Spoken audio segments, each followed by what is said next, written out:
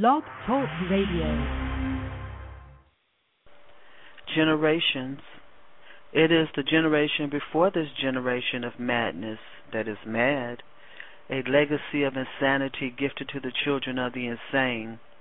No passing of discipline or traditions, but rites of guilt, pain, and plagues. A torch of sadness passes. It is the generation of sunshine that has left us sightless, as the children of the blind lead us toward the millennium of darkness. The generation of choice has left us no choices, as our world turns and we devour ourselves. We stare into the eyes of our children, a brilliant reflection of our image, and we blame them for what we see. Birds flying high, you know how I feel. Sun in the sky, you know how I feel. Breeze drifting on by, you know how I feel. It's a new dawn, it's a new day. It's a new life for me, yeah. It's a new dawn, it's a new day. It's a new life for me. Ooh, ooh, ooh.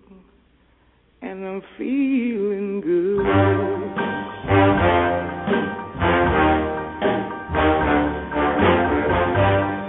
Fish in the sea, you know how I feel. River running free, you know how I feel. Blossom on the tree, you know how I feel. It's a new dawn, it's a new day, it's a new life for me, and I'm feeling good.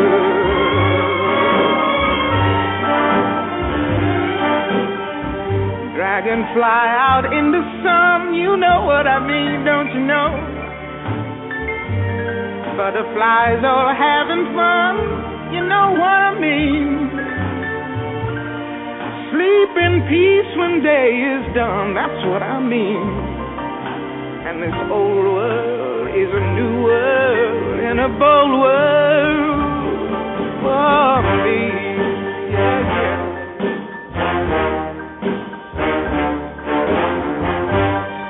Stars, when you shine, you know how I feel.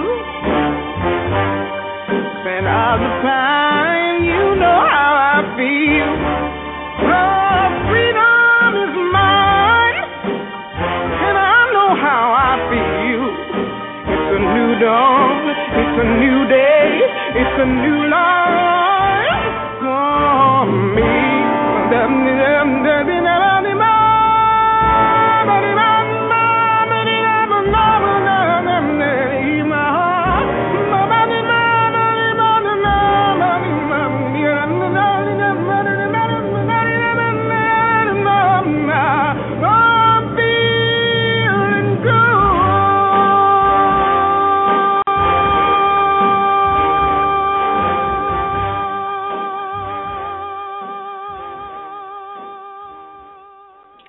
You're listening to Black Wall Street USA for Thursday, December 2nd, 2010. Black Wall Street USA is the official broadcast of Black Wall Street National. We are holding steadfast in our efforts to sustain and increase black businesses across Chicago and the nation. We're here every Thursday evening from 7 p.m. to 9 p.m. right here at www.blogtalkradio.com/CBBN. You may listen to a rebroadcast of this show at WJPCChicago.com, Saturday mornings, 9 a.m. to 11 a.m. Our host this evening is Mr. Ron Carter, who is the publisher and editor of South Street Journal for almost 17 years now, chairman of Black Wall Street Chicago, and the people's candidate for alderman of the 17th Ward here in Chicago. I'm Sonja Perdue, founder of Chicago's BlackBusinessNetwork.com, and author of Black America, Asking Ourselves the Tough Questions, Book 1, 2010, now available on Amazon.com. Our call-in number is 347-326-9477. Our call-in number is 347-326-9477. The chat room is open. Leave your company information and website links in the chat room. That's how we connect.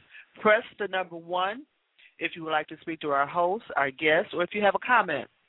Before we bring the chairman on, I just want to remind you that Black Wall Street Chicago will be hosting its quarterly event this weekend. All eyes on the districts this Saturday, December 4th. This is Black Wall Street's 14th Economic Summit. This one will be held at Prince Hall Masonic Temple, located at 809 East 42nd Place in Chicago. That's 8 a.m. to 4:30 p.m. We want you to join us for the festivities. And Mr. Carter's going to go over the agenda with us. We're going to serve a continental breakfast and a light lunch. Our national president, Mr. Michael Carter, we look forward to him joining us this weekend from San Diego.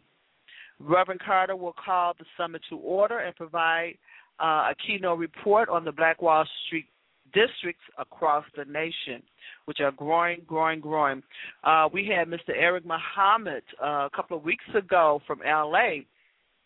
They're communicating now on a Black Wall Street district in L.A. Ms. Felicia from CBBN joined us about a week ago. They're communicating about the formation of a Black Wall Street district in Ohio. We're excited about all the changes and the growth at Black Wall Street.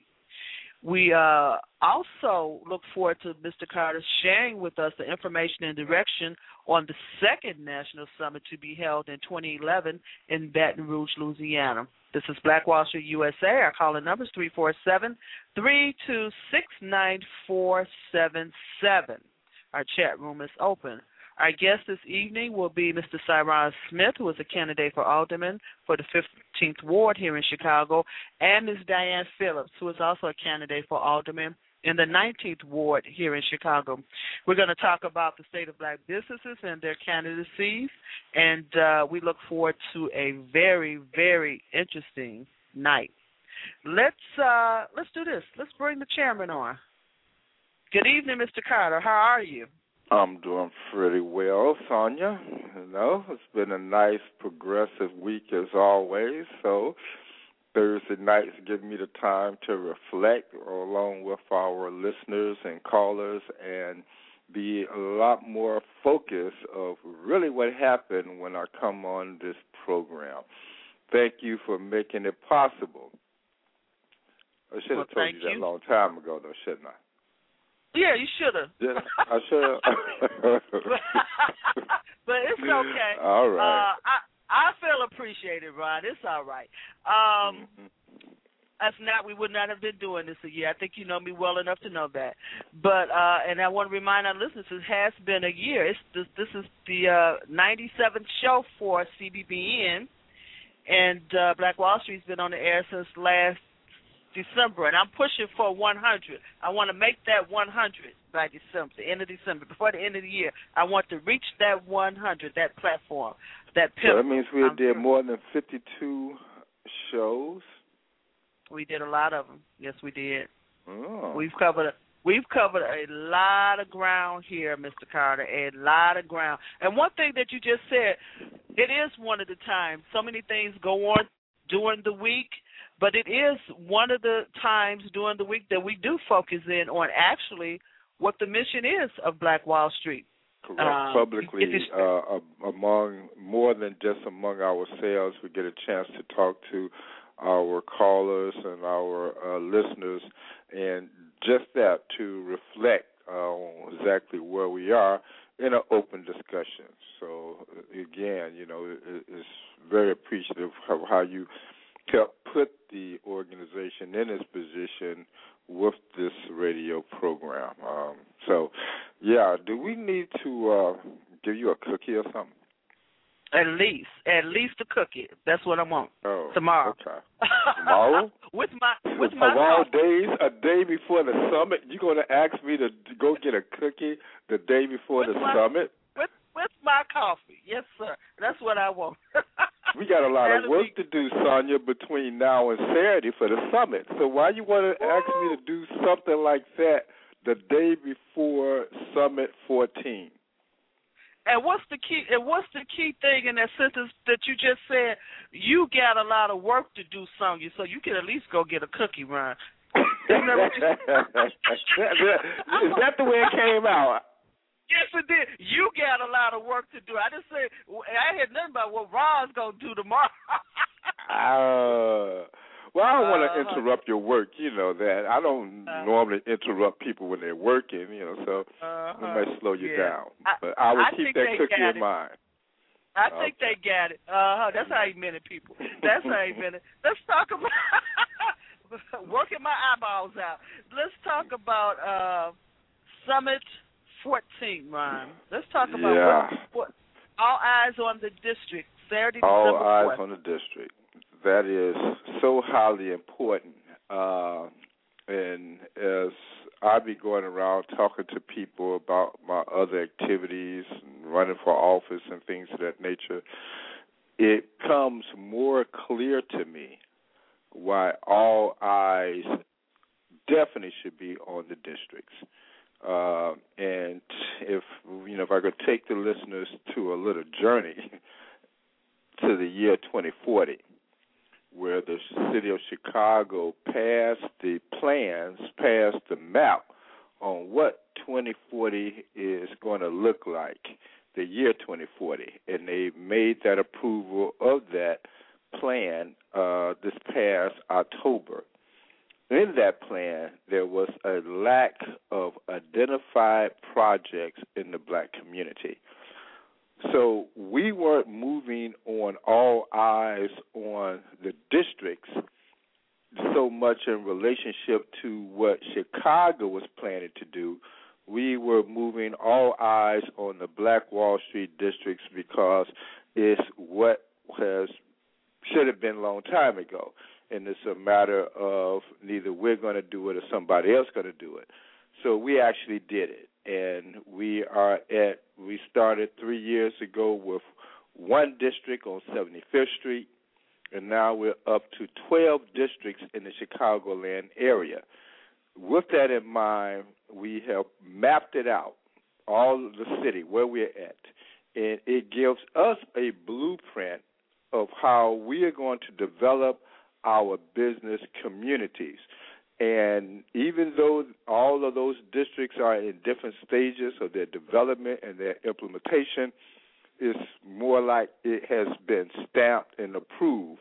And two of them been stamped and approved by the Illinois House of Representatives and the Illinois Senate have approved these districts. So just as Chicago Metropolitan Area Planning is mapping out what they're going to look like, we have to do the same because they did not include us in theirs. So it's definitely all important that all eyes do be on the districts. And that is the focus of this summit, along with there is some political overtones because Chicago just got through with an election November the 2nd. And right after the November midterm election, we're running right into the municipal elections here in Chicago, where we're looking at candidates that's running for city government to be accountable in their positions on all eyes on the district. So those candidates that have a representation part of these Black Wall Street districts, we want to know their position to move these districts forward. And at the same time, we're looking at the mayoral candidates to be present so that they can give us a assessment and direction on how they're going to be accountable to these Black Wall Street districts as well. So this is a very critical time in all eyes on the district, just so that we can see where our local elected officials are. Now, again, the Black Wall Street district was a proclamation and approved by Cook County Clerk Dorothy Brown, in the Senate, led by Senator Donnie Trotter, in the House, led by Representative Melvin Colvin. All government agencies in Illinois have approved Black Wall Street except the local level of aldermen and the mayor. So this Saturday is a time for us to step forward in having all eyes on the districts, whether it is on your agenda or not. That's the purpose of the summit. So, yeah, it's very important this here particular summit, and as we plan our future in sustaining and increasing black businesses. Great. Now, we've had Donnie Trotter on the show and also the clerk of the circuit court, Dorothy Brown. Mr. Coleman, correct. We've got to get him on the show very soon, and hopefully this December he can join us. That'll be a treat. And that would be a treat. So we've had them on the show, and let's talk a little bit about Summit 14. And then we're going to bring Mr. Smith on and just give them a little capsule of what they should expect Saturday. Mm-hmm. Well, naturally, we're going to kick it off giving an overview of Black Wall Street, our purpose, direction, our structure. We will have remarks by Michael Carter, the chairman of Black Wall Street USA. There will be a state of the black business by myself. We will address the historical nature of Black Wall Street from Tulsa, Oklahoma, and we will give a review of what Black Wall Street, some of its resolutions were over the past 3 years. And then from there, we're going to move right into as I mentioned earlier, the overview of the city of Chicago. What does the Chicago Metropolitan Area Planning Agencies represent when it comes to the development and the planning of the black community? So we're looking forward to mayoral candidates to make their presentations on where they're at, where they stand, and how they're going to focus in on that. Taking into full consideration, mayoral candidates got a large agenda, but ours is to focus specifically on these plans of CMAP. In addition to that, we're going to be going into again, talking about the districts, talking about black contractors in the neighborhood. We're going to have a youth panel. Mr. Quentin Love of I Love Food Group was going to be making a presentation. And at the end, we're going to be having some open dialogue. So it's a full agenda as always as we give an assessment of what we have done and resolutions on how we should move forward. Great. And we're looking for reports from all of the districts. I just want to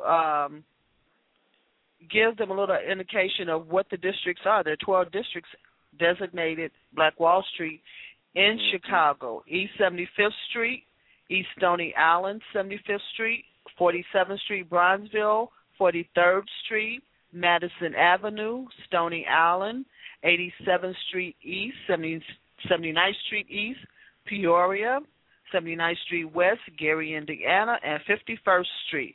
So we're anticipating reports from each of the district chairs. Also, Mr. Quentin Love, will be joining us from the I Love Food Group. And hopefully, if you have a chance, people, Crane did a really nice spread on Mr. Love last month, 40 under 40. Right, I've seen that. Mm-hmm. It was a great spread, a very nice spread. Very had a little front page photo there. So he's doing very, very well. And what Mr. Quentin Love will be presenting is an outline of the Black Wall Street Chicago's Capital Investment Fund. So that's going to be very exciting and very interesting. That's going to be a new addition to the Black Wall Street platform. So you want to come out and be a part of that.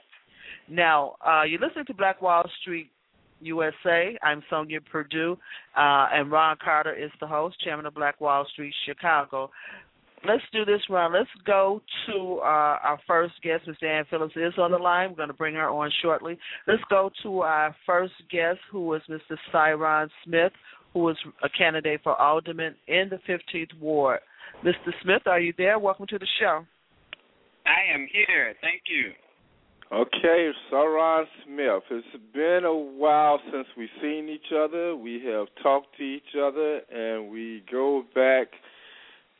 You know, I always looked at you as a young man, but it so happens we have known each other for so long, I'm starting to think that you're an old man now. Well, thank you, Ron, and I truly appreciate what you and Sonja are doing here. I want to say it's been 10 years, Ron. We've been knowing each other, right? Yeah. Mm-hmm. So that makes you getting old, brother. You know what I mean? Well, I'm 35, so that means we met when I was around 25. So. Yeah, right. Yeah. Well, you know, I mean, in that time, you have been still very persistent in your agenda and working with. At first, it was called the Block Club Union. Then it's the Block Club University. Still having the same focus. And what prompted you first to even start the Block Club Union, and what year did that start? Well, on November 13, 1994, while serving in the military overseas off the coast of United Arab Immigrants, is when I first drew out the whole vision of block by block organizing to stop the violence. That's the reason why I do what I do, is regarding the violence. So growing up in two Chicago housing projects, Cabrini Green and Jane Addams, I've been surrounded by murder, shooting, and killing when it was confined to the high-rises before it spread all over the city block by block. And so that's why I've been working for all these years doing block by block organizing, is to really put a stop to this killing of our people. Mm-hmm. Okay. So with those block clubs, how is it structured? Well, you know, it's something, because it sounds like we focus on block clubs, which we don't. It's block by block organizing, which is different than block clubs, because traditionally block clubs are once a year block party, and mainly the elders, this is a once a year chance to do something for the young people. My concept is more so based off what I've seen in the U.S. Navy, and that's where everyone on the ship has a role to play, from the chef to the boiler tech. You know what I mean? Everybody has something to do to keep that ship operating. And so I took that same concept and said, let's look at each block and find out what each person brings to the table.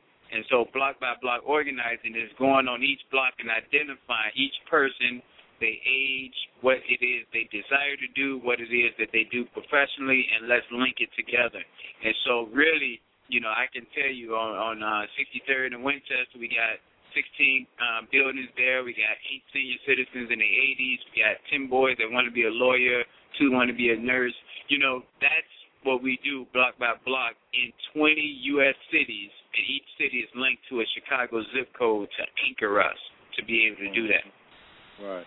Now, you have, matter of fact, just I don't know if you knew that, but I was in the United States Navy as well. And as you use the concept of, I'll say, the Navy, everybody on the ship helps to pull it along. What about when you have one of those troublemakers? For example, when I go on a block doing some block club organizing, campaign organizing, there's always somebody on the block. They say, see that gray house over there? That's where the trouble is at. You know, that's who need to go. That's where all the trouble is at. They're all nice and now since you're around, but when you go, they're going to act a fool. We need to get rid of them. How do you address things like that? Or have you ran into something like that? Well, at first, we run into it all the time.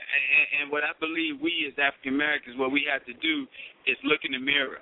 okay, if that's the bad house, okay, how are you guys structured on the block? Is it just two activists and everyone else sits and look out the window and won't call the police? So before we go and do something for you, let's look at what you're going to do for yourself. Let's see what's the strengths and weaknesses of the people of this block before we try and deal with a problem. The worst thing you want to do is get someone exposed and their house become firebombed or something like that. So the key is getting organized. Going back to our motto, let's find out how we can create an atmosphere where them troublemakers don't feel comfortable being there. Mm-hmm. Now, you are you're running for alderman in the 15th Ward. Yes, sir. Okay. Now, this here is, how many times have you ran? 6 years I've been running. I've run for 3 different races for the last 6 years. My understanding is I think we talked earlier, this is the first time they were not able, they did not bother or did not challenge you on the ballot. Yeah, we're celebrating in my camp. You know, out of 6 years, we finally have our name on the ballot. So to people who don't know Chicago politics, that is half the battle right there. Mm-hmm. So what is what prompts you to run for alderman? Well, the thing with government is, to me, government should stand in the gap when there's a gap for people and get out of the way and allow people to pursue life, liberty, and so forth. And unfortunately, I think in Chicago, Mayor Daley particularly has deliberately stood in the way and continue to stand in the way of the progress for the African-American community. The shooting and killing in our neighborhood. The shooting and killing in our neighborhood. Yeah, can you give me an example of how he has stood in the way or contributed to? I'm about to tell you, the shooting and killing in our neighborhood that's occurring is primarily in the black neighborhood. We had 19 black aldermen, and he's appointed over 15. So you cannot have someone who gave you your job and expect them to fight against the person who are ultimately feeding them. And so like on the west side, you know, where they just appointed Deborah Brown in the 29th Ward, can we really expect Deborah to say no to some of their daily policies? You know, no, we can't. Because but did you indicate that he was the cause of what's happening in these particular communities? Or is that what you said? Did I hear you clearly? Definitely. I'm saying leadership starts at the top. The captain of the ship is responsible for any and everything that happens on that ship, whether he's directly doing it or not. Mayor Daley is the captain of Chicago. He is responsible for every aspect of what happens. Now, if he can't do the job, then you admit that and you stand down. But you do not allow your citizens to die and you sit back and just say, you know, it's the police, it's the parents. No, you have to hold yourself accountable. So that's my philosophy on it.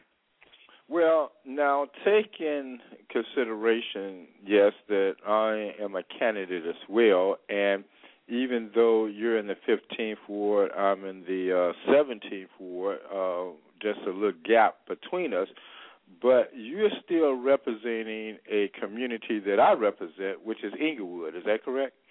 Yes, sir. Okay.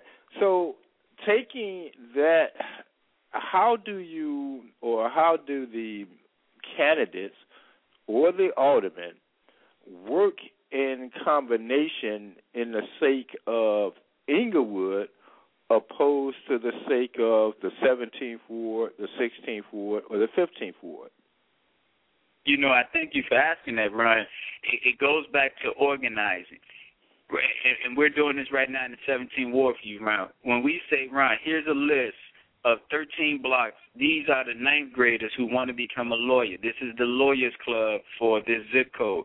Now, we've just done the groundwork, and now you know to link your professional lawyers to these 13 young people in your ward to help them learn what it's like to become a lawyer. So by us being on the ground and getting the intelligence, we are putting all the movers and shakers and decision makers in position to just do what they do naturally. You know, if you're a judge and these kids want to become a judge, take them down to the courthouse. So I think that's the key on how we can add value to every ward in the city of Chicago is by us giving over the intelligence on who wants to do what, who's in trouble, so forth. It takes away you having to be out there to do it. what's the dividing line between an alderman that is a organizer versus a legislator? Well, President Obama, he's an organizer. I think the key with organizer, we have to be careful with the terminology, because what is organizing what? Because you have people who are organizing around an issue, and you have some people that's organizing around funding. So it depends on what they're organizing. In my case, we are block by block organizers, meaning we want to go literally block by block.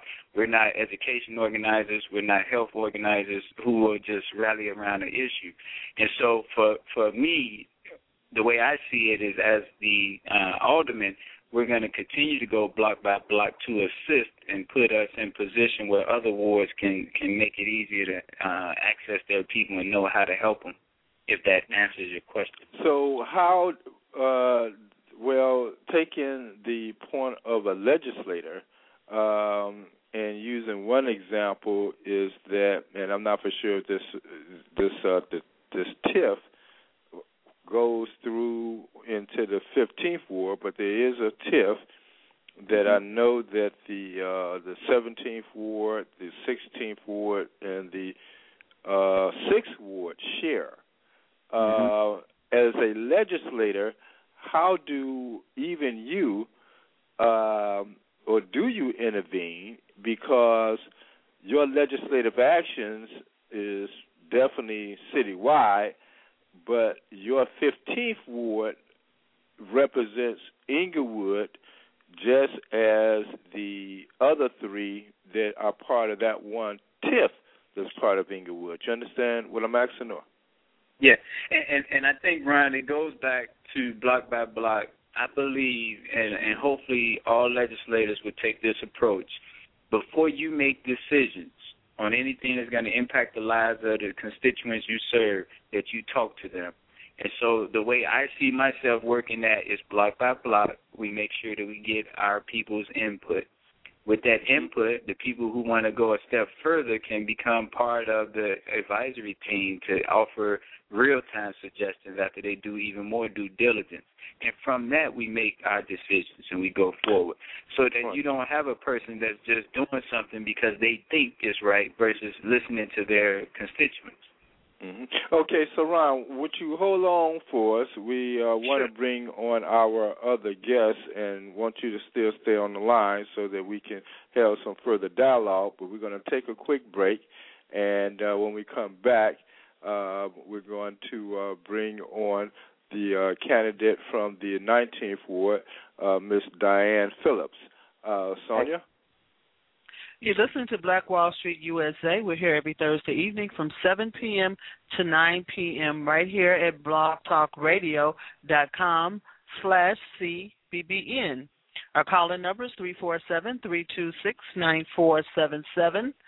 347-326-9477. The chat room is open. Our host this evening is Mr. Ron Carter, Chairman of Black Wall Street, Chicago, and candidate himself for Alderman of the 17th Ward in Chicago. I'm Sonja Perdue. And we're listening to Mr. Cyron Smith, candidate for Alderman of the 15th Ward. We're going to take a short break, as Mr. Carter said, and we're going to bring Ms. Diane Phillips, a very interesting woman, and she was at the last summit, also a candidate for Alderman in Chicago of the 19th Ward. We appreciate you, and please be sure to tune in every week right here on Blog Talk Radio. A successful special event can be very challenging and stressful at times. Our staff of professionals organizes your event down to every last detail, no matter what size your special event may be. Our creativity and attention to detail turns your ordinary party into an extraordinary event. At Andy Clyde's, world-class service for our clients is standard. We can provide travel arrangements, accommodations, event sites, caterers, florists, photographers, transportation, hairstylists, and makeup artists, favors, daily plans for guests, and pre-event information such as detailed maps, save-the-date cards, and invitations. Being a custom event planner means that we cater to you. We are not locked in by guidelines passed down by corporate. It is our job to find the best possible way to present your event. We have been referred to as dream weavers because we listen to what you want and get it done. Our specialties are the vacation packages. Visit our website at www.andyclydes.net to see examples of what sets our services above others. And remember, at Andy Clydes, we are your dream.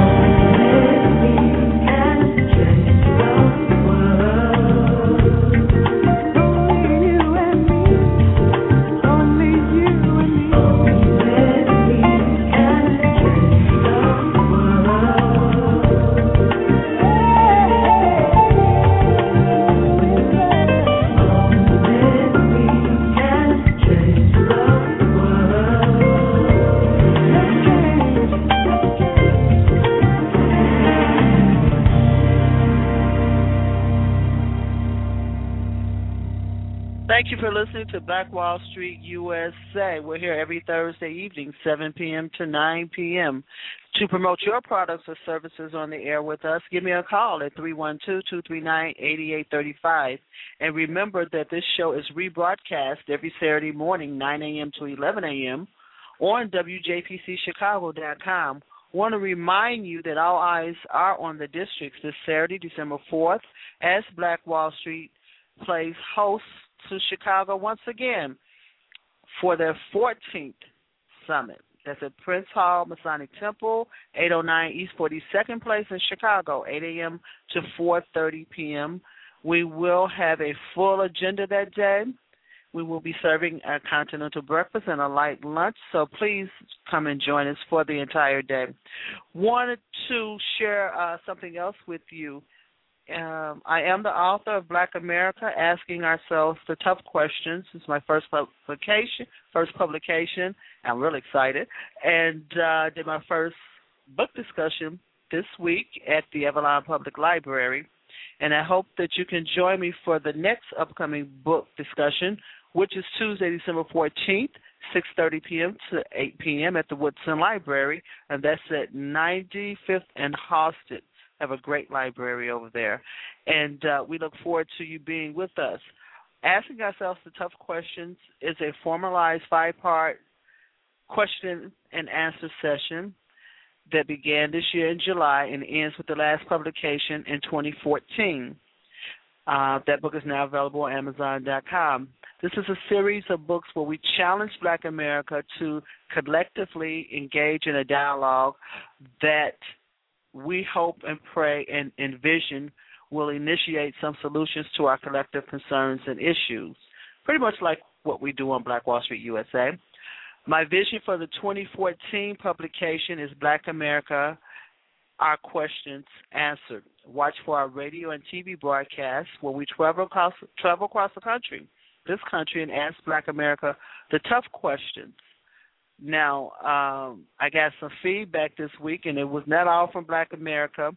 So visit our website. It's going to be some interesting dialogues on that blog. AskingOurselvesTheToughQuestions.com. You'll find the first series of questions for the book discussions on that website, and we want to invite you to answer the tough questions. As a matter of fact, the second book in the series is Black America, Asking Ourselves the Tough Questions, the 2011 Experience. And I am not the writer of that book, Black America is. We're going to take the answers from the questions. I am going to take the answers from the questions on the website, and we're going to publish those selected ones in that book. And we're also going to give Black America an opportunity to ask the tough questions. So this is not all about me. It's about you, Black America. And I appreciate the support from all my friends on Tuesday. It was a great discussion.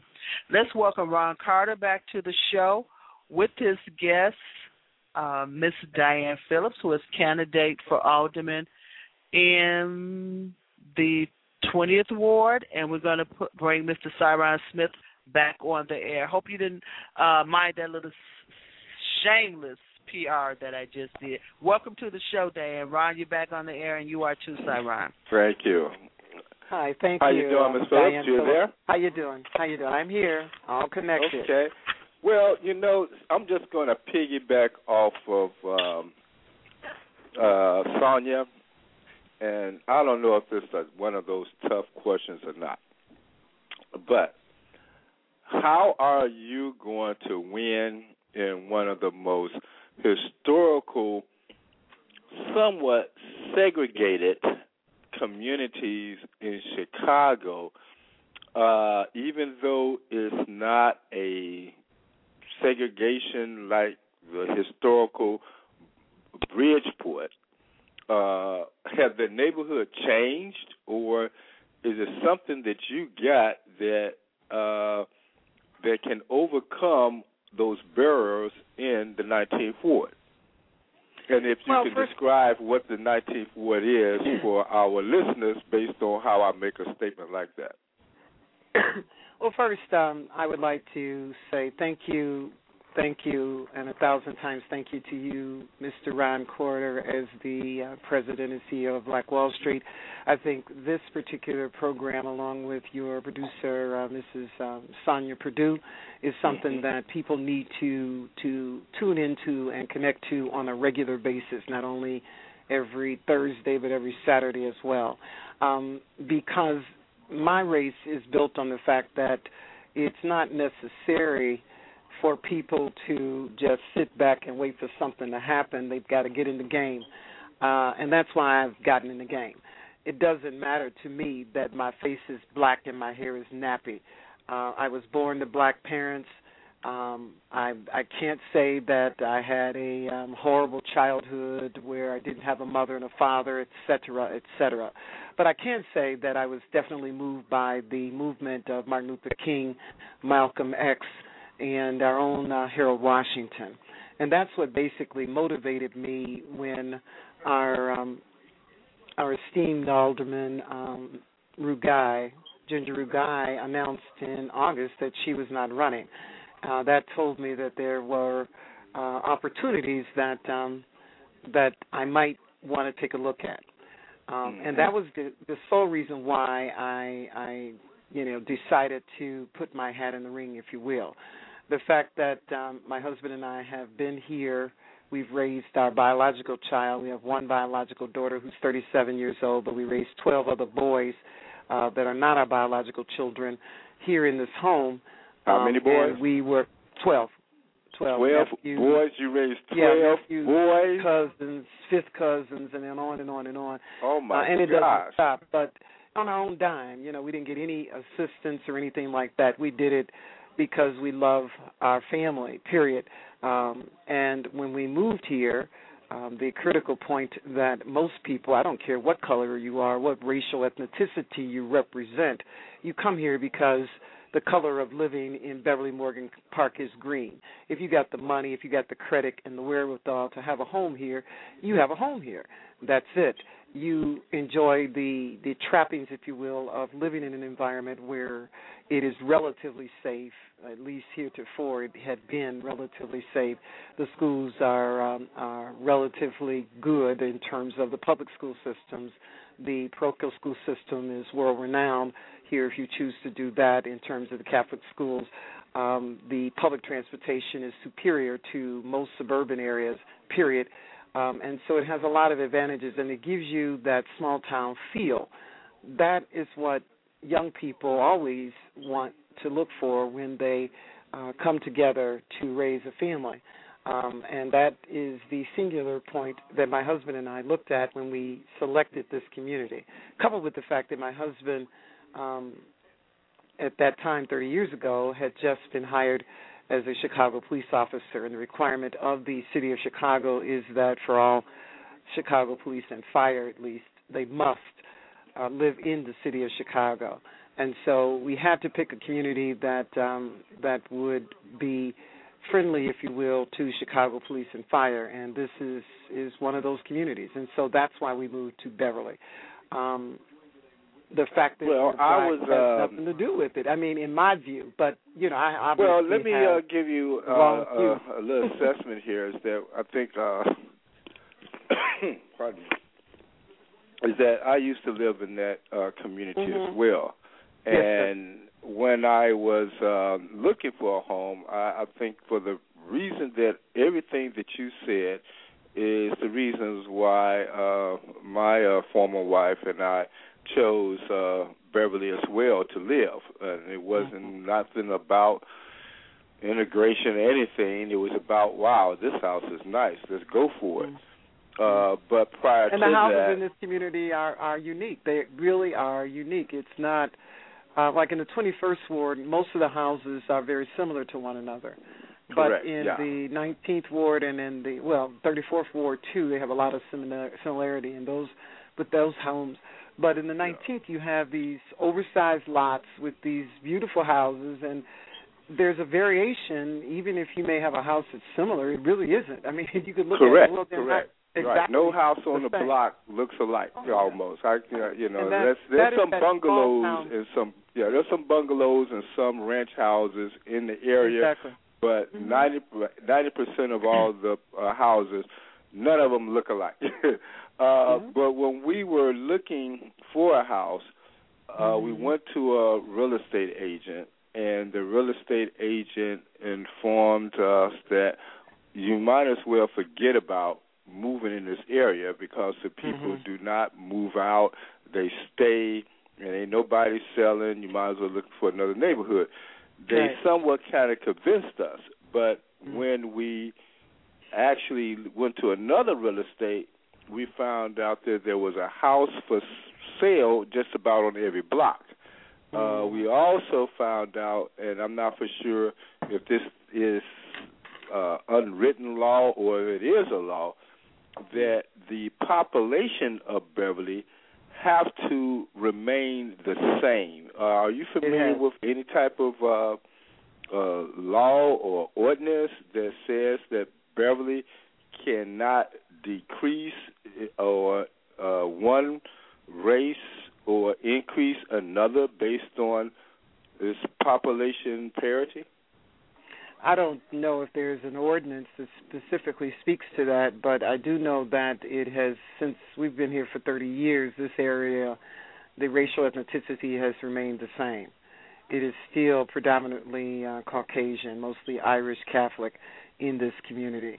There are, however, enclaves of other racial ethnicities, including African American people and Asian people that now live in this community and have for the last, like we've been here for the last 30 years. Now, in terms of an actual ordinance that says it needs to be a certain amount of people in the community, I am not familiar with that. And if I were familiar with that, I would challenge that because that's illegal. You can't tell a person they can't live in a certain community because they have to be a certain race, and we want to make sure that we maintain that race because that's called redlining, and there are provisions in the federal statute that prohibit that.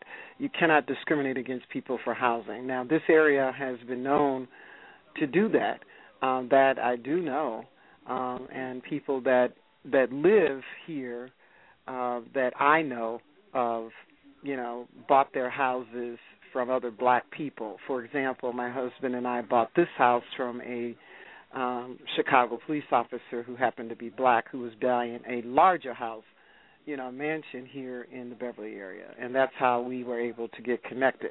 Well, when I bought ours, we bought it from a Caucasian couple. A lot of the people that are on my block and that I know that live in this area bought from other black people. So therefore, there may have been some issues with regards to redlining and trying not to allow others to get into the community. But if it was, I guess it's with anything else. If you got the money, you've got the credit, you got the loan, you can move in here. And people don't, steadfast. I'm not that steadfast. They shouldn't be. I know they are, but they're not. They should not be that steadfast on denying a person an opportunity to live in a community where their children can have the spoils, if you will, of a suburban-like type small-town community.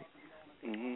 Now, taking the, the demographics, comparing the 19th Ward to the 15th Ward or the 17th Ward, and as I hear you, you seem to be a progressive in your potential legislative agenda. How would you relate to what is happening in the 15th Ward in your legislative agenda representing the 19th Ward? Well, I think everything is connected to everything else. When I say that, I mean we are all one city. And if the TARP money, if you will, is being misappropriated as they're advertising and have been advertising and informing people throughout the city, that it's been misappropriated, whereas areas such as the 15th Ward are not getting nearly the amount of money that they should to rebuild Inglewood, if you will, versus the downtown wards as the first ward and the second ward. They're getting all this money. And the regentrification, say, for example, that's happening in Bronzeville, all of these wards somehow are magically getting the TARP money where the other ones are being left out. I think that there needs to be some sort of parity among what goes on in each ward. If you have a population of people who need this TARP money, which is backed by the federal government, then it should be equally distributed. It should not be set up. It should not be based just solely on the fact that this is my friend and he is one of my buddies, and therefore I'm going to allow him to use the TARP money to develop some property in Inglewood, but I'm not going to do anything in terms of helping a black entrepreneur get a contract to do the same thing. When those types of deals go down, those hurt everybody, especially when it's based on government money. If you are a private investor and you're using your private money, that's one thing. But if you are a private investor and you're using government money to dictate how the game should be played, that's where there's a problem. And that is why I need to be alderman of the 19th Ward, because we need to have parity, not only within the city of Chicago in the halls of government. We need to have it throughout every single ward, every 50 ward, all of the 50 wards within this great city of Chicago. Time is out for nonsense. Time is out for all of this discrimination. Time is out for people to just be so mean and hateful to one another and greedy, and not take into account others that may not have as much wherewithal or money or whatever to try to access the government money to improve their communities. The Black Wall Street, and I'd like to bring Mr. Saran Smith in on this question as well, in which the Black Wall Street has been working with a group called, not working with, but they're part of Black Wall Street, addressing parity as far as the automatic menu, based on the alderman receives something like $2.3 million a year to designate how they see fit of different infrastructure improvements in their particular ward. However, the parity part comes in is that, say, for example, the 15th Ward, when it comes to that infrastructure of the work, is not in parity of the population of that particular community.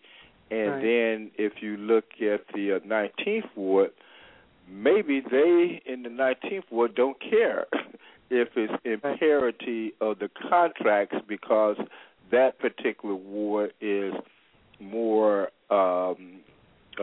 job ready on its own and don't care about it. But at the same time, would be questioned if the 19th Ward is 30% black.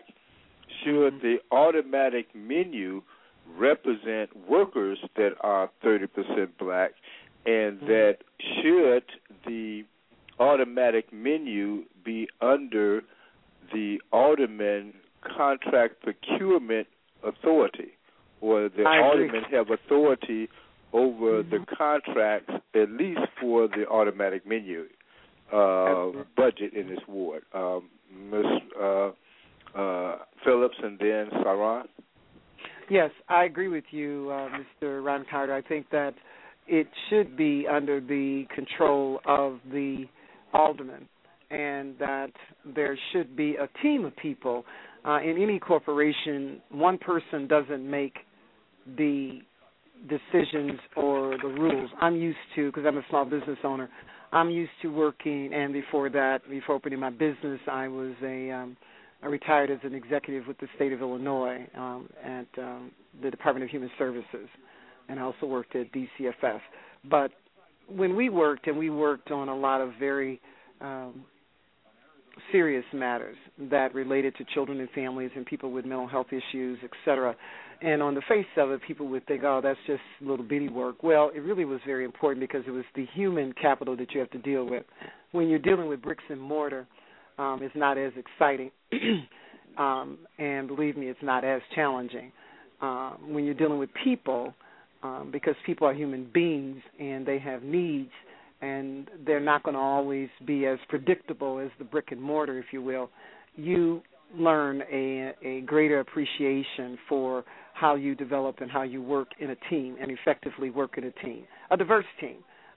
It doesn't say that the alderman has to be a white person, if you will. It could be a black person, but we could all work together for the betterment of the community, period. The other piece in this ward that is very prevalent is not necessarily the contract procurement. Most of the people here are medical doctors, lawyers, business people, architects, university professors. So they're not. So they really wouldn't care about the automatic menu. Right. They're not. Well, they're not they're not indigent people. As to me, I mean, I may be indigent, but everybody in the ward is not indigent. You know what I'm saying? So you would support the legislation in city council to have the parity of the automatic menu and the contract procurement under the jurisdiction of the alderman? Absolutely. Absolutely. Okay, what about you, Saran? How do you feel about that? Under the auspices that the ward, the 19th ward, would more or less operate as a team effort as opposed to a monarchy, which has been the case for the last 20 years.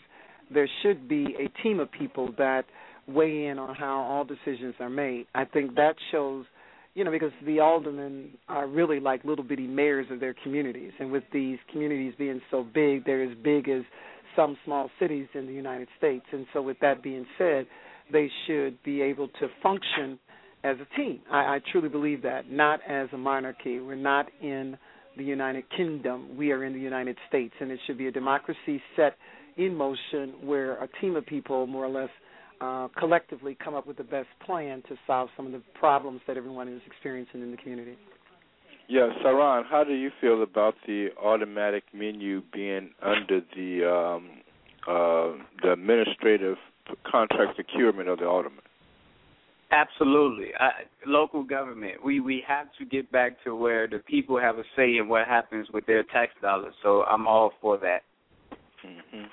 So with both of you, and I think Ms. Phillips touched on this a little bit, and I can kind of propose this here to you, Saran Smith, is that would you interfere on a people issue in another ward based on the code is don't butt in on another alderman's issue? Would you, or how would you divide the line if you see that there is a vote in city council that really affect the, take, for example, the Walmart situation, where that was an initiative of the 21st Ward, but right.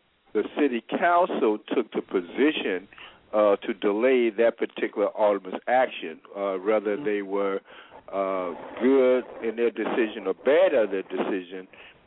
How do you divide whether you should interfere, or do you think that should be a decision up to the alderman, taking in consideration, Ms. Phillips says, if there was a team effort from the 21st Ward to say we want a Walmart, and the alderman presented to the city council, but the city council took its position in the case of what happened with Walmart.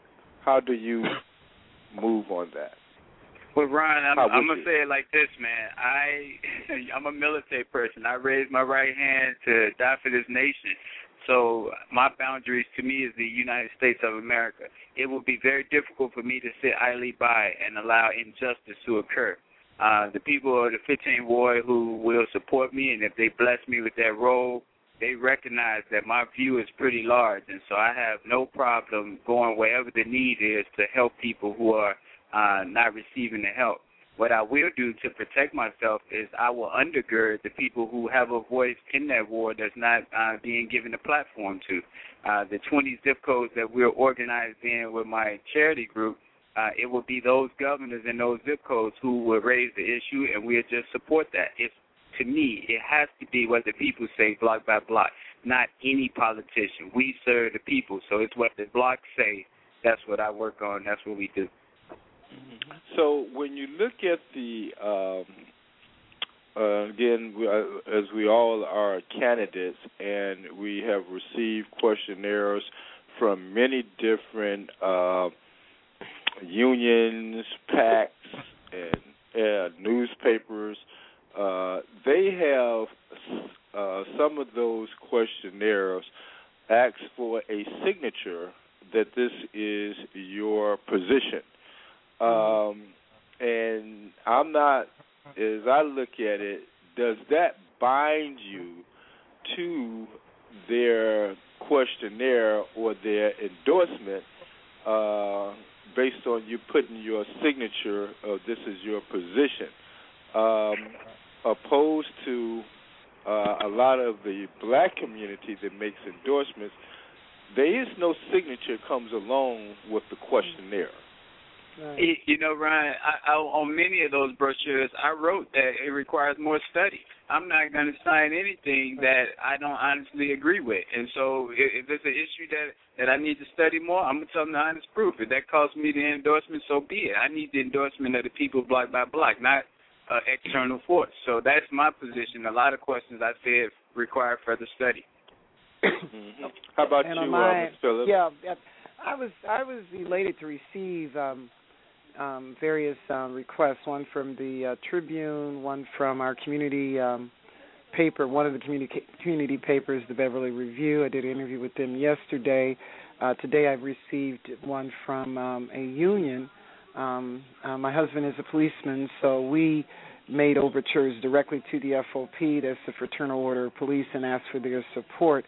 And in the letter, of course, my husband had to sign it. There wasn't a signatory required in any of those so far.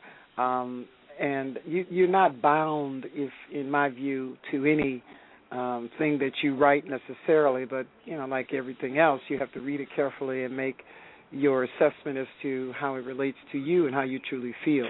My background is a little bit unique because I have been an activist my entire adult life. You know, when I graduated from high school at 17, right after Martin Luther King was murdered, I was determined to change the world, and maybe I'm just crazy like that, but I really, really have some strong ideas around things and how they should go.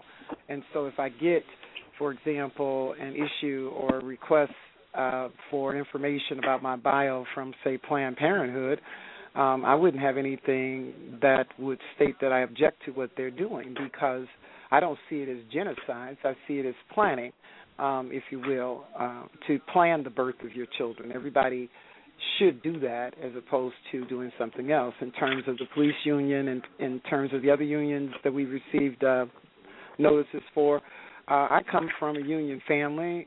Back in 1970s, I was a union steward, believe it or not. And so I am and my husband, like I say, is part of the FOP. We are blue collar, so I have no problem with what the ideologies of unions. I mean, unions are what built this country. Well, in general, would you sign a question to both of you? Would you sign a covenant with the voters of your prospective ward? I would enter into agreement because I think agreement makes sense. But it would have to be a tight agreement that speaks about what I spoke about earlier, and that is we operate as a team. There is no monarchy here that we work together. So any kind of covenant that I would do would be a covenant that would say we work together. If I'm elected, fine. Whoever is elected, we work together as a team, and that, I think, is the best way to go.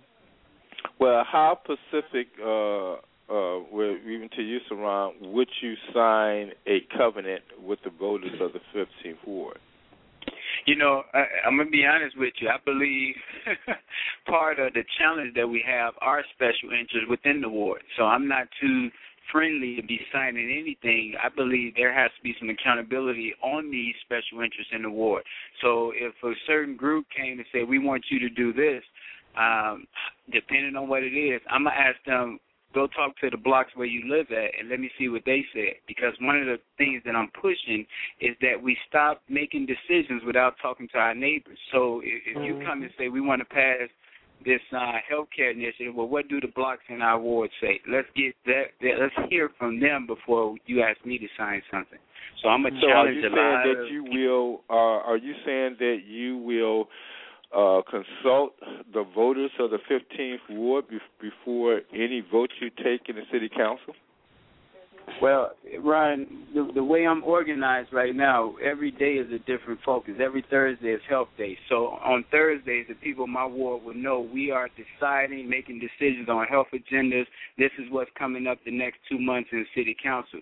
Every day is a different focus. So we are structured in a way where we will be able to get the input from the people, and the people who don't get their input, then we make decisions without you. But we are structured in a way so that every issue, health, safety, education, youth, we'll be able to speak what the people on the block say.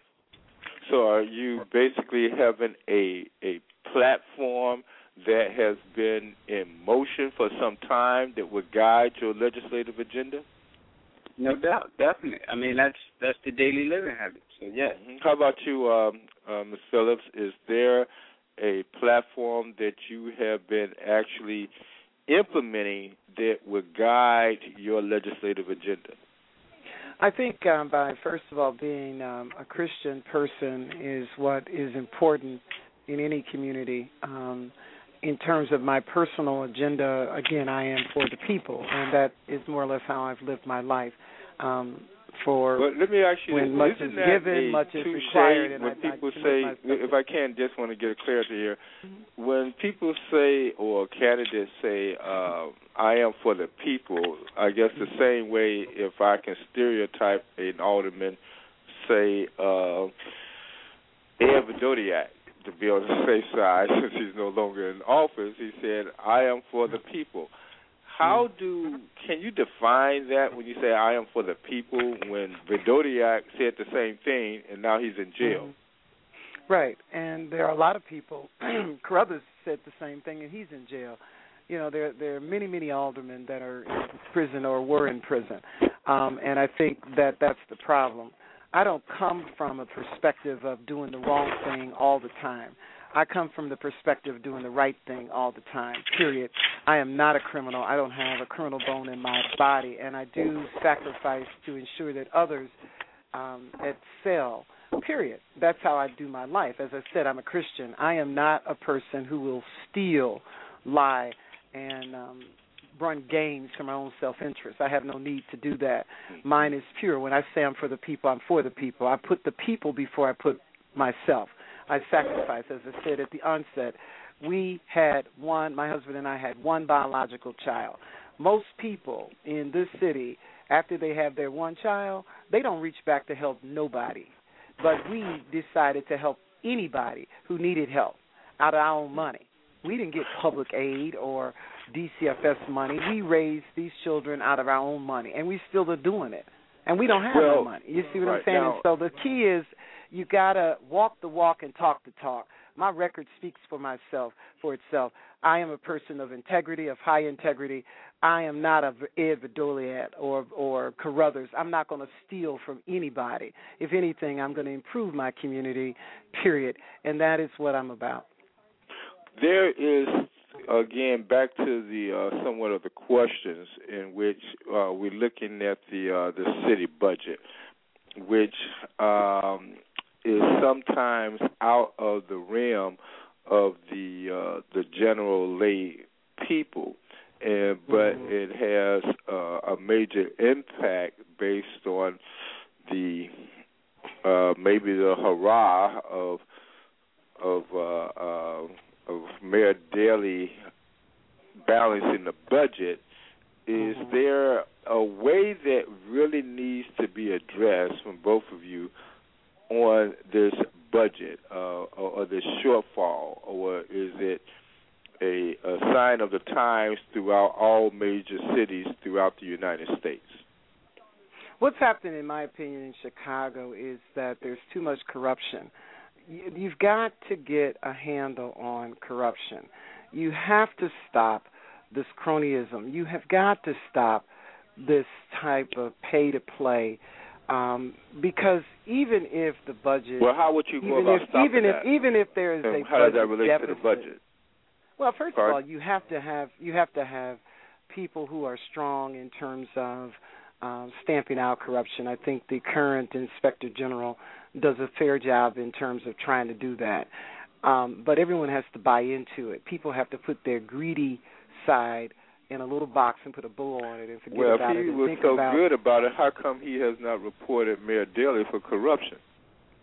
Well, I mean, you know, he's. I said he was good. He's not exceptional because he apparently is also very political. But I think that if you have whistleblowers and you have the legislation to fight this kind of corruption, well, then again, how can that be fought? You could bring these people. You bring them to court. You first of all, you have a fair procurement process. What's happening now? There is no fair procurement process. People of color, women, etc. Excuse me one moment. So, Ron, is that you moving around? Yeah, I was right. Is that what you're moving around? I'm on mute. Okay, I'm sorry, Ms. Phillips. Mm-hmm. Well, I think you need to reexamine this, and it's a game for a lot of people, and it's a closed club, and that has to be broken up. So you believe that has a lot of corruption will have a major impact on the budget of the city of Chicago? That is correct. Yes, I think that's the major problem. It's just been an old boys network where if you are not part of that clique, it's hard for you to even get in to get a contract. You have no big contracts that go on and on and on. The smallest things. It doesn't have to be that. If you are connected to the mayor, then you get your contract. It's automatic. If you are not, then you have to go through extraordinary measures, and you still don't get it. And so some of that has to be, most of that, all of that has to be eradicated because it's not going to help a city who is I mean, the economy is very bad. I mean, the mayor speaks to that every day. But you're not going to improve it if you don't stamp out some of the corruption. I think that is the biggest piece. Another piece that I think that relates to the police, you've got to have police protection, and the service that they provide is insurmountable, and it is necessary to ensure public safety and the perception. Okay, what they got to do with the budget? And the budget must include a line item that is increased for the police. Yes, salaries for the police. The question was based on the shortfall of the budget, and neither it is what I hear you saying is that corruption has a major part of the shortfall of the budget, but is there any other means as far as addressing the shortfall of the city council budget? Well, the main piece is to stamp out corruption and set the procurement agenda in place correctly. That's the first part. The other part is to increase the line item for police, because as you increase public safety, you decrease the budget, ideally with the cost in lawsuits, et cetera, that come as a result of that. People who are murdered on the street, there's a cost associated with that. Why? And then you have to prosecute the people who do this, and on and on and on. If you cut some of that out, or all of it out, in terms of making sure that you shore up the police service to have a professional service as it's been, then that would reduce the amount of cost that you have to pay on the back end. When I speak to that, I'm talking in terms of the Burge case, for example. I disagree with Mayor Daley and his entire handling of that Burge case. I'm a wife of a policeman. It's not fair that Burge was allowed to torture people and still get his pension. You can immediately stop that pension, and then you'd have enough money to hire 10 police officers. Do you understand what I'm saying? Correct. That is now, let me ask Serrano that same question. I'm sorry. Mr. Smith, are you there? Oh, yeah. Okay. The city budget, is it a matter of that's the norm of major cities in around the country that Chicago is facing this dilemma, or do you see other ways can address this budget that has no relationship to the economy of the nation? Look, at the end of the day, you don't give your child more allowance if they're not being responsible with what they have. And when I look at the city right now, we cannot have the 14 Ward Alderman still being driven around by police officers for a threat that happened 10 years ago. We have to look at waste and mismanagement first. And the other part that we have to do is we have to look at how many people that work for the city are not really performing their tasks. We have to reduce government. We need to align the city council with the 25 police districts. Why do we need double the amount of lawmakers than we need public safety figures, people who are out there enforcing the law? So one of the things I would like to see is us go down to 25 councils. And we should put that out there block by block and see what the people think about that. That'll save us quite a bit of money when you're not paying these exorbitant salaries. The other part is who told them to vote themselves a pay raise? Where is the city council reducing their salary? Where is the transparency? Where are the term limits? So before we go into talking about taxing us anymore, let's look at cost-saving measures that we can do internal, at the municipal level first. Are you two in favor of term limits for the aldermen and for all municipal office holders, the mayor, the city clerk, city treasurer, and aldermen? Are you for or against term limits? I'm for term limits. Okay, Mr. Smith? Yeah, that's what I just said. That's what it is. I heard you say it, but I just want to get a verification that you are. Let me switch it to, if I can, the show, the main focus of Black Wall Street program on Chicago's Black Business Network. The question of black business, we understand that there is a major problem with contract procurement, but putting contract procurement to the side and we just speak about the black business lack of presence, what would be both of you all's agenda to address that? Mr. Smith? Well, as with anything, I believe first you got to identify what are you working with, and then try, like in the 15th Ward, I just met a lady that has a mom and pop store, actually around the old mom and pop store that we had over there on 55th and Horn. Okay. Great. Yeah, sister, and they have a funeral How's business it doing? as well. How's it doing? They're doing okay, but nowhere near what it could be, and I told them I'm going to work with her to increase business there. But I think first and foremost, you work with what you have, so we have to identify them and get them at the table and identify the areas that they see themselves being able to get stronger at, and then we tell them what we see from the outside, and then we start working with them to strengthen. But at the end of the day, it goes back to the people, block by block, agreeing that it makes sense that these businesses are viable. And so it asks them to commit, and right now every Wednesday is Economic Day, so we're saying, can you make certain that at least one day a week you're spending money inside this establishment? And so that's how I plan on helping black businesses, is by our every Wednesday Economic Day, spend money at least one day a week with them. Okay, well, Ms. Smith, before you answer the question, there was a business person that brought to my attention some years ago. He said the problem with the black community is that we have social workers and ministers running the economics. And for you, Ms. Smith, is that the case based on the demographics of the 19th Ward? And you, Ms. Phillips, and then for you, Mr. Smith, is that the case in the 15th Ward? Is that the point? Is that an accurate statement of that? I don't think so. From the 19th Ward perspective, this is a bedroom community. People are really concerned about education, the abatement of crime. Those are really concerned. There was just a homicide in our community a couple of blocks from my home on Monday night.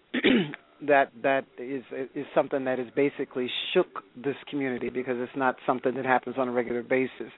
So people are concerned. I don't see them as being a social work-driven community. It's a family community, but people more or less have jobs, businesses, professions. Like I said before, you have architects in this community, lawyers, medical doctors, high-end business people, corporate executives.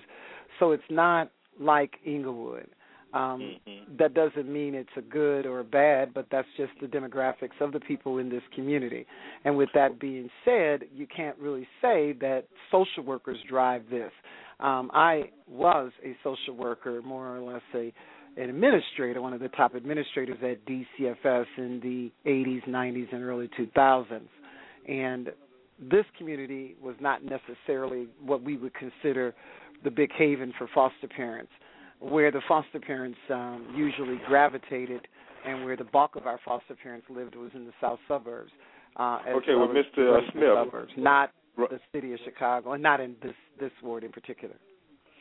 Mr. Smith, is that the case in Inglewood? Do you have business people running the business, or is it more of ministers and social service people running the economic engine in the 15th Ward? Yeah, we're probably the headquarters for it, definitely. If you go down to Ashland, you would see 15 churches on a 3-block span, and I get it, especially if I'm a pastor or minister who has been in jail and no one's going to hire me, so I established, a church, and now I have revenue coming in. I get that. Mr. Smith, why you make a statement like that? Ron, listen, I'm in the morgue with young people who've been murdered.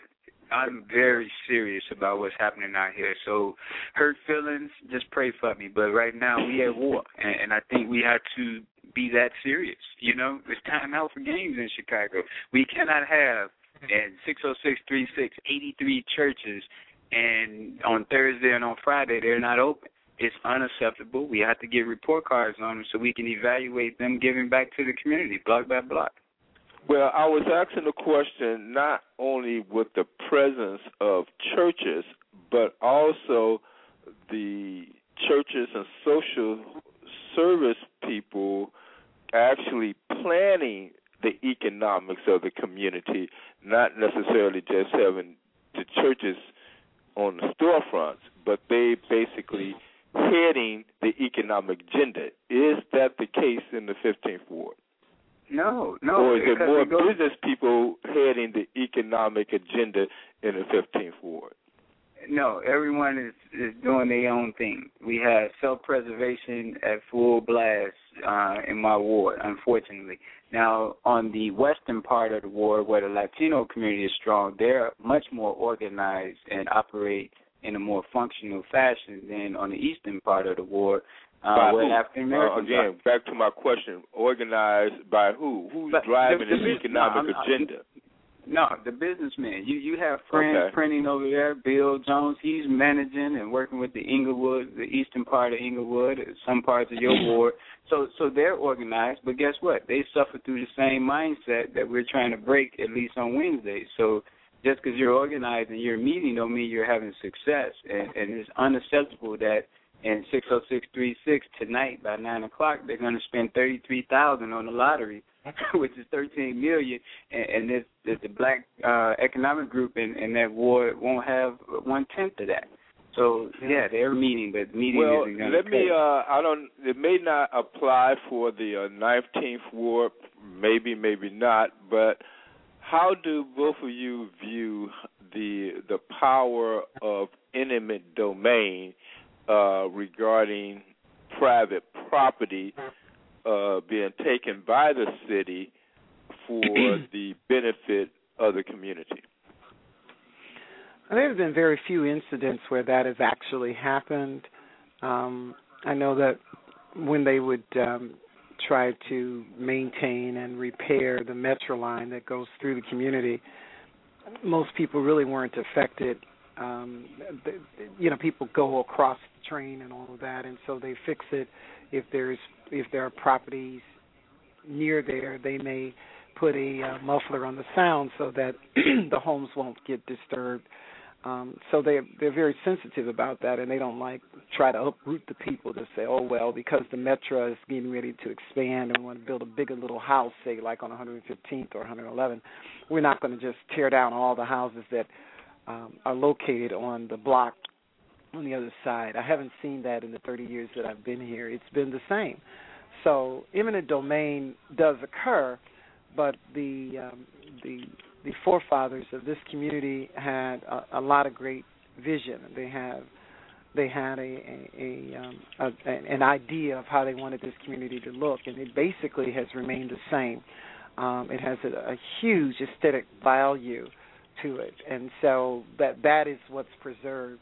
And there isn't like this huge overlap of the city wanting to come in and do something innovative or to rehab and develop and redevelop and all of that. There's not, that would be where they would invoke eminent domain. I have not seen that in the 30 years that I've been here.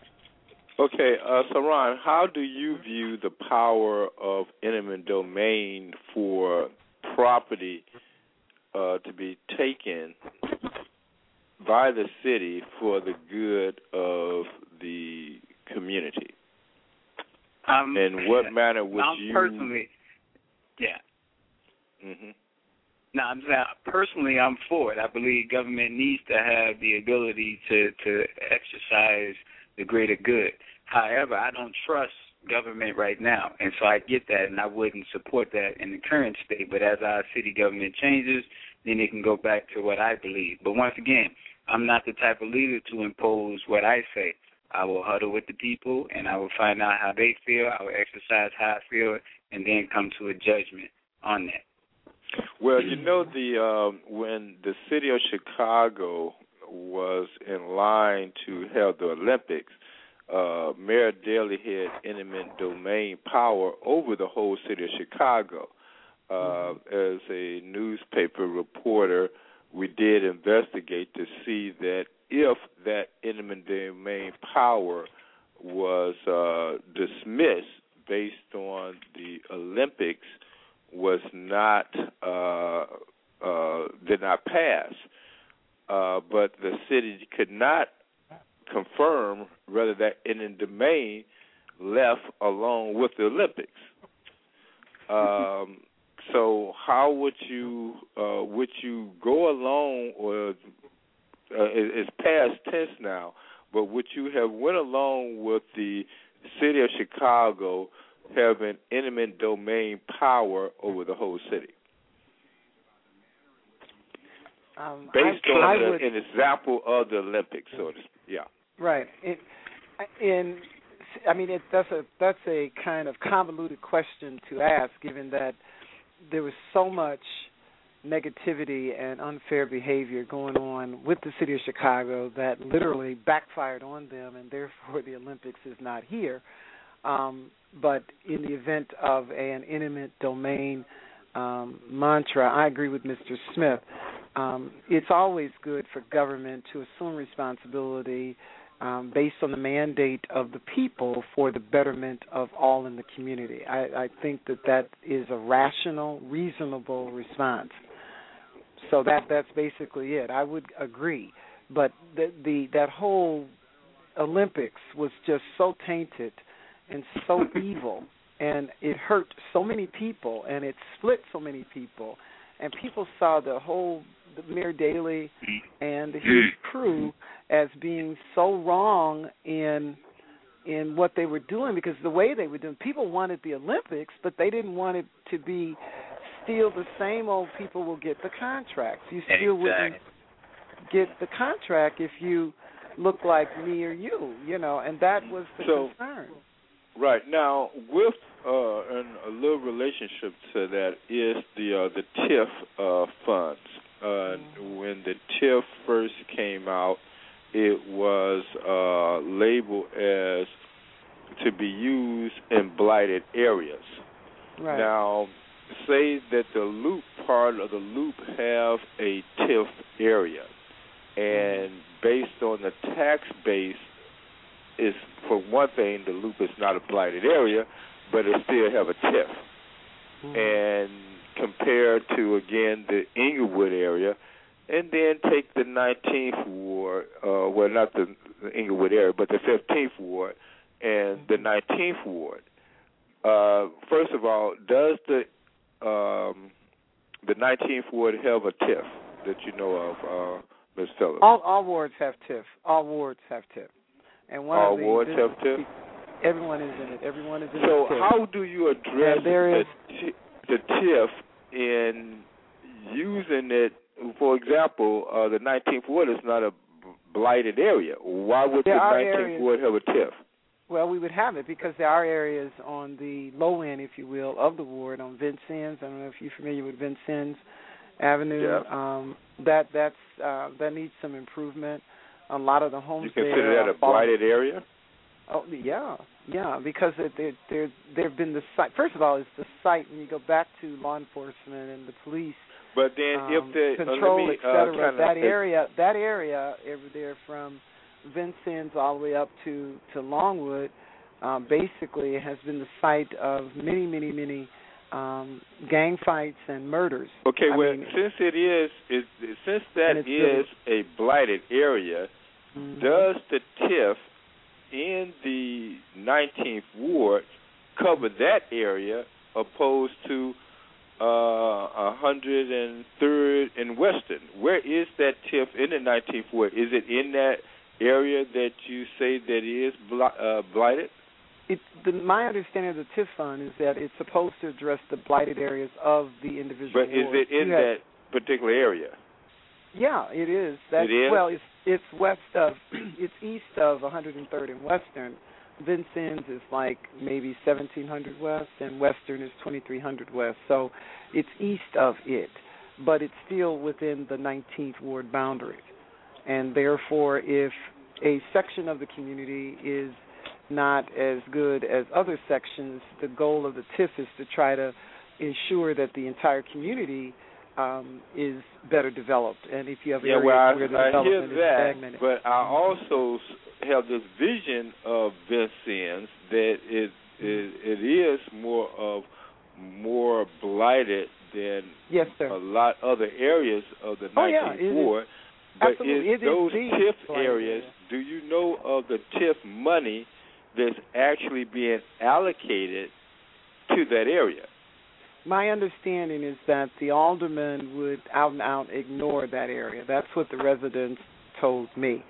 They wanted me to more or less look into it to find out, if elected, why they would always be left out of all the monies that would be coming into the ward. But this is what I was told. I do see that there is a huge dichotomy between what's going on the Vincennes area west to on the other side of Longwood, if you will, on my end. The same thing on the lower part, like around 99th and 103rd in that same area. The alderman is what I was told would ignore them, period. Right. They felt again, ignored. Yeah. Right. And so therefore the TIF monies that would be allocated to the ward would not get to the blighted areas of the ward. It would just go to the area. Actually, you don't have the specifics if TIF is in that area and if TIF money has been allocated in that area. Money has or been allocated. Or does it go to the general pot of the 19th Ward? It's been going to the non-blighted areas. There is. Okay. What about in the 15th Ward, Saran Smith? What has been your experience regarding the TIF? Well, I'm not an expert at all on TIFs.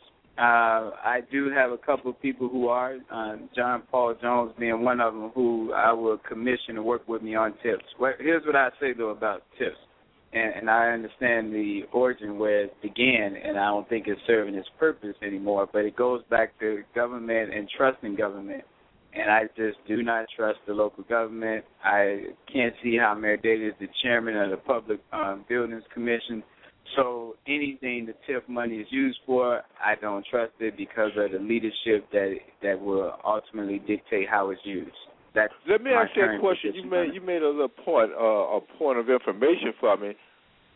Since Mayor Daley would no longer be the mayor, do he still keep his position as chairman of the buildings committee? Not once we're elected. But is that the case? Well, yeah, but can he still be the chairman of that committee and not be the mayor? No, he cannot. He's gone. Just like how they shot poor baby Sonja to the curb. I mean, I'm asking you a logistical question. Is that, I mean, I understand your positions, but legally, can he still remain to be the chair of that committee? No, he cannot. Who knows what they have hidden in the legislation? No. I don't know, but we're going to work toward the opposite of that. He cannot. Okay, well, let me jump to Black Wall Street. Ms. Phillips, I understand that you are going to be on the agenda for the Black Wall Street. Saran Smith, were you or are you going to be at the Black Wall Street Summit this Saturday? Did we lose Mr. Smith? No, I'm sorry, Brian. What was that? Mr. Smith, go to City Council. What are you doing? Are you organizing still? No, I'm sorry. Go ahead, Brian. I thought you asked something else. Okay, you made me forget my question. Miss Smith, Miss Phillips, what was I asking Saran? You wanted to ask him if he was going to be in attendance at your phenomenal conference. I'm sorry. Okay. Roundtable. Are you going to be part of this Black Wall Street Summit this Saturday? Yes, sir. Okay. Let me get your perspective of and just to be clear, your perspective of Black Wall Street, meaning to sustain and increase black businesses. This here particular summit is all eyes on the districts. I'm not for sure if both of you are familiar with the concept with the Black Wall Street districts, which there are 12 in the Chicagoland area now. But can you two make an assessment of what you feel these summits should be about and your position in how these summits and these Black Wall Streets contribute to the city of Chicago? Well, I think it's very important that people commiserate and come up with an action plan, and that, I think, should be the outcome of any meeting, any roundtable meeting to discuss Black Wall Street. I think people have more or less forgot the importance of what Black Wall Street is and does to encourage and ignite black people, black entrepreneurs around economic empowerment and legacy building. And so I think the agenda that you all put before us every 3 months or so is very, very important for people to really join in and come up with action plans, pragmatic steps to effectuate real and meaningful change toward economic empowerment. Mm-hmm. What about the Black Wall Street districts? And I think what's your perspective on that? Well, I think that's very important, primarily because you get nothing done when you operate in solo. You get more done when you work in collaboration with various networks of people with the same interest in the same areas or in varying areas. But, I mean, your mission is the same because I think your districts include some other localities, such as Peoria and Indiana or something like that, too. Is that correct? Right. Well, there was a reporter that raised the question to me upon us declaring certain business strips in Chicago as Black Wall Street districts, and they raised the question, isn't that racist? Mr. Smith, what is your view of the reporter's question, Black Wall Street districts as racist?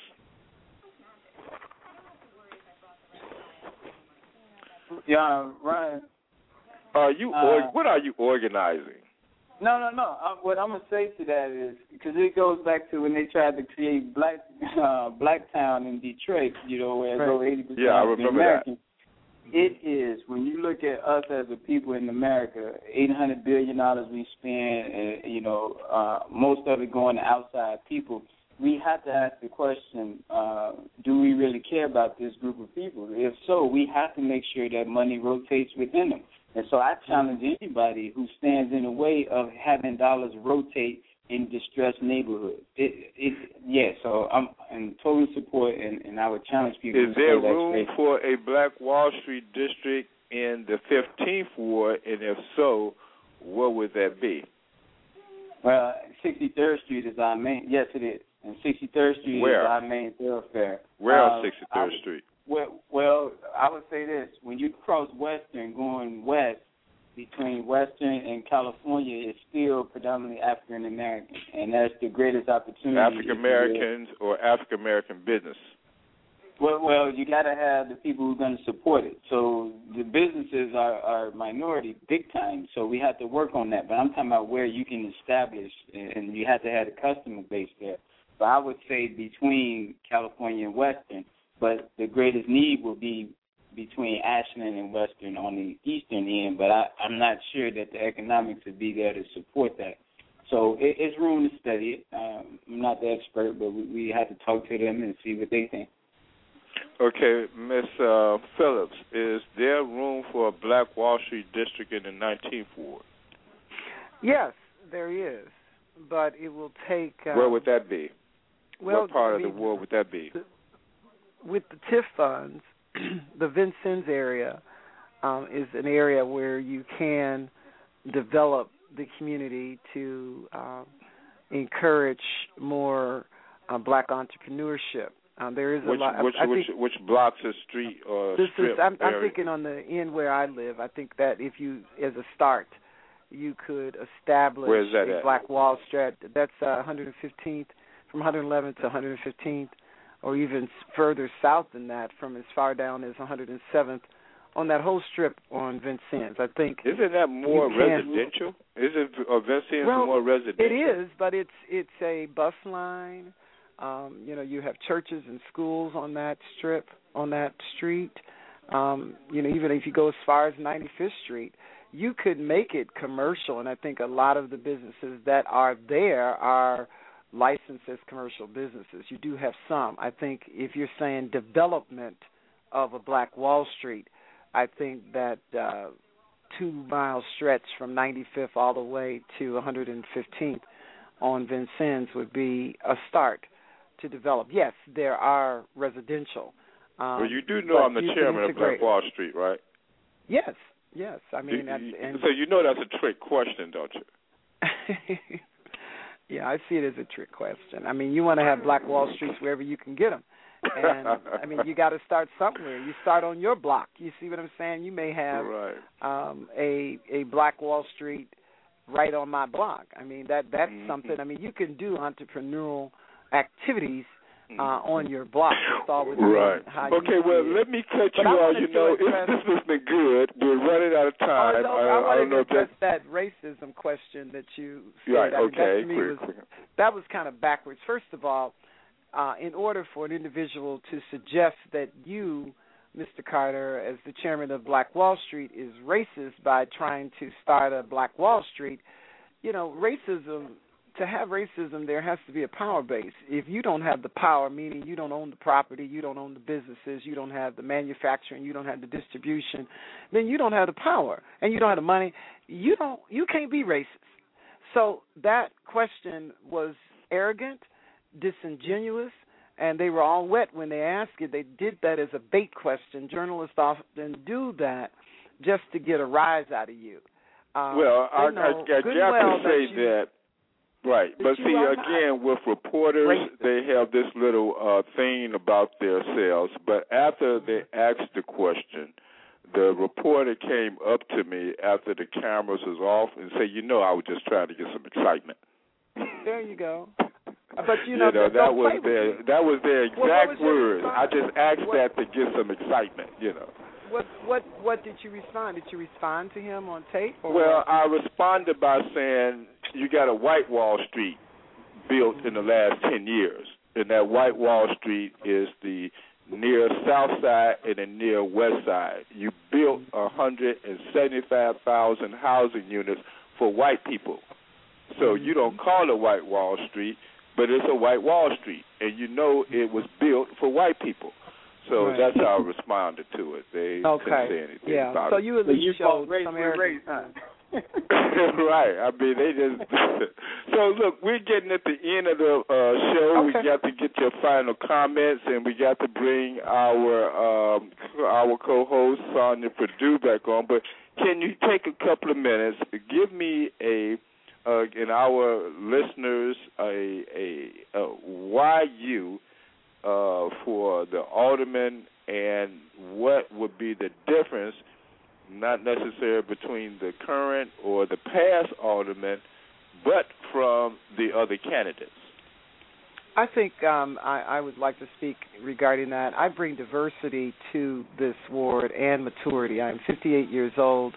I have a stellar academic background where I've actually run programs and within government, and now I'm running my own business. And it takes regular people who raise their children within the community, who are sensitive about the needs of everybody in the community, to pull together a multi-racial ward and move forward, because one of the main things here is diversity. Diversity not only in terms of gender and race, but also in ideas and people coming from different perspectives.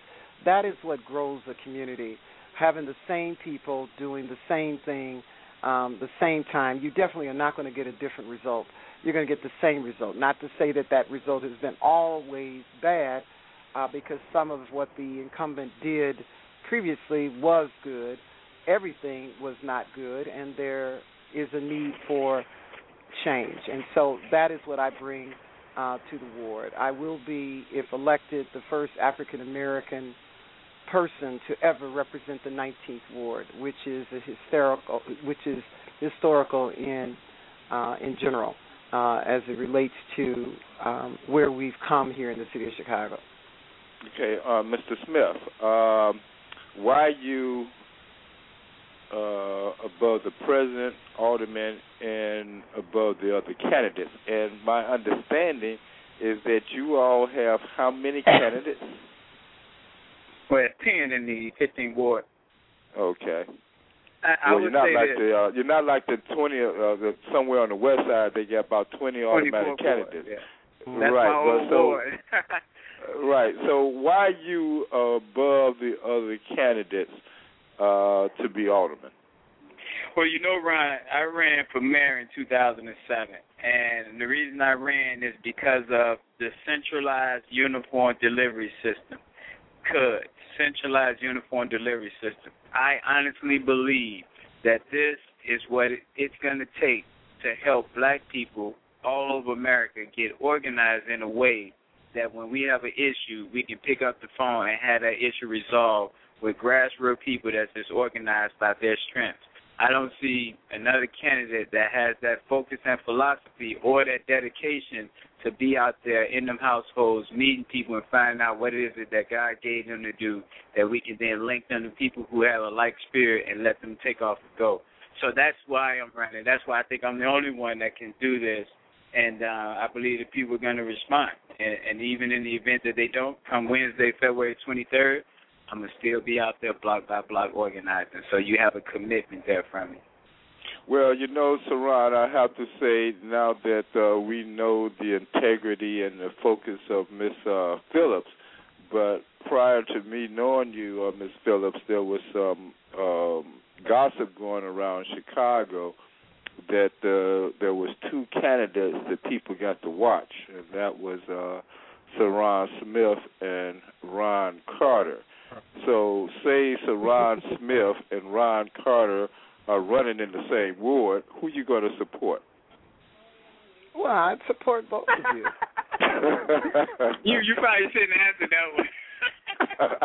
Yeah, I mean, seriously. How you going to support both of us? You got to vote for one of them. And again, I mean, for real, that's what's going on here in the 19th Ward. I mean, that's a real situation.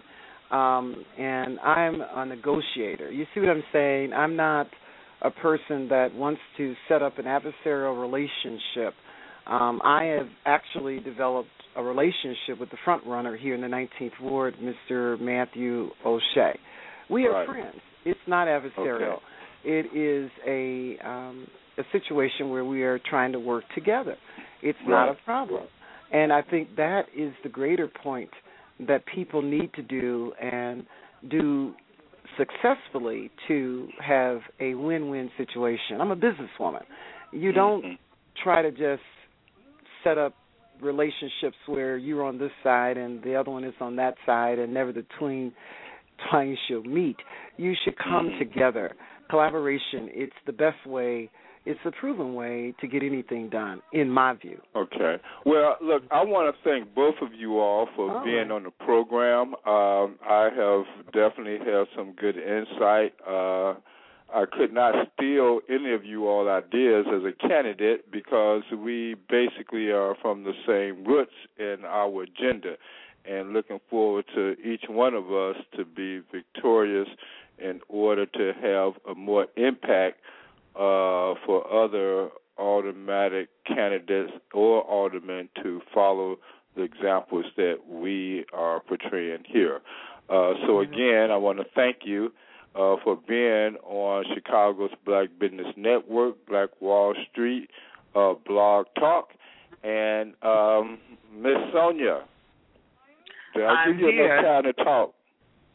I guess you gave me about 60 seconds. That's all I get. But no, you're not. No, you're not. Every week he doesn't let me talk on his show. It's okay. It's actually my show. But anyway, Miss Diane Phillips and Mr. Cyron Smith, I do appreciate you taking the time this evening to come over and be a part of Black Wall Street USA. Hope that we do see you this Saturday, December 4th. All eyes on the district. That's at Prince Hall Masonic Temple, 809 East 42nd Place in Chicago. Yes, Ms. Phillips has been to a summit, and she answers the question about the summit better than anybody I've ever heard. She knows what's going on there. That's a great thing. Thank you, son. Sonja's my friend. I paid her to say that, everybody else. Not yet you did. Not yet you did. But okay. 8 a.m. to 4:30 p.m. Our national president, Mr. Michael Carter Sr., we're expecting him in tomorrow evening from San Diego. We look forward to him calling the summit to order and giving that keynote report on the Black Wall Street districts across the nation. And he's going to share information with us about the upcoming summit in Baton Rouge in 2011. Ron Carter, thanks for a great show. We've had some good shows here. We do hope before February, as this heats up, that we have some more roundtables like this with the candidates from all the wards across Chicago. And Diane and Cyron, maybe we can get you on so that you can interview Ron, who's candidate for the 17th Ward. Oh, wow. That's got to read up on what's happening in the 17th. Huh? That's right. I just want to the general point. It is so exciting. I think it is wonderful that so many people have decided to put their hat in the ring and run for something. It's as if, ding dong, the wicked witch is dead, and everybody is stepping up and doing something. I think that, at the end of the day, is probably the best thing that Mayor Daley could have done for all the citizens, to know that they are free to get up and run. Right. Okay. Thank you, guys. I really appreciate it. Okay. Thank you very much. You listen to Black Wall Street USA, and we come back next week. We'll be right here at www.blogtalkradio.com next Thursday evening, 7 p.m. to 9 p.m. Thank you for joining us, everyone. Thank you for being with us. Good night, Mr. Carter. Good night, all. Bye-bye. Have a great evening. Good night, everyone.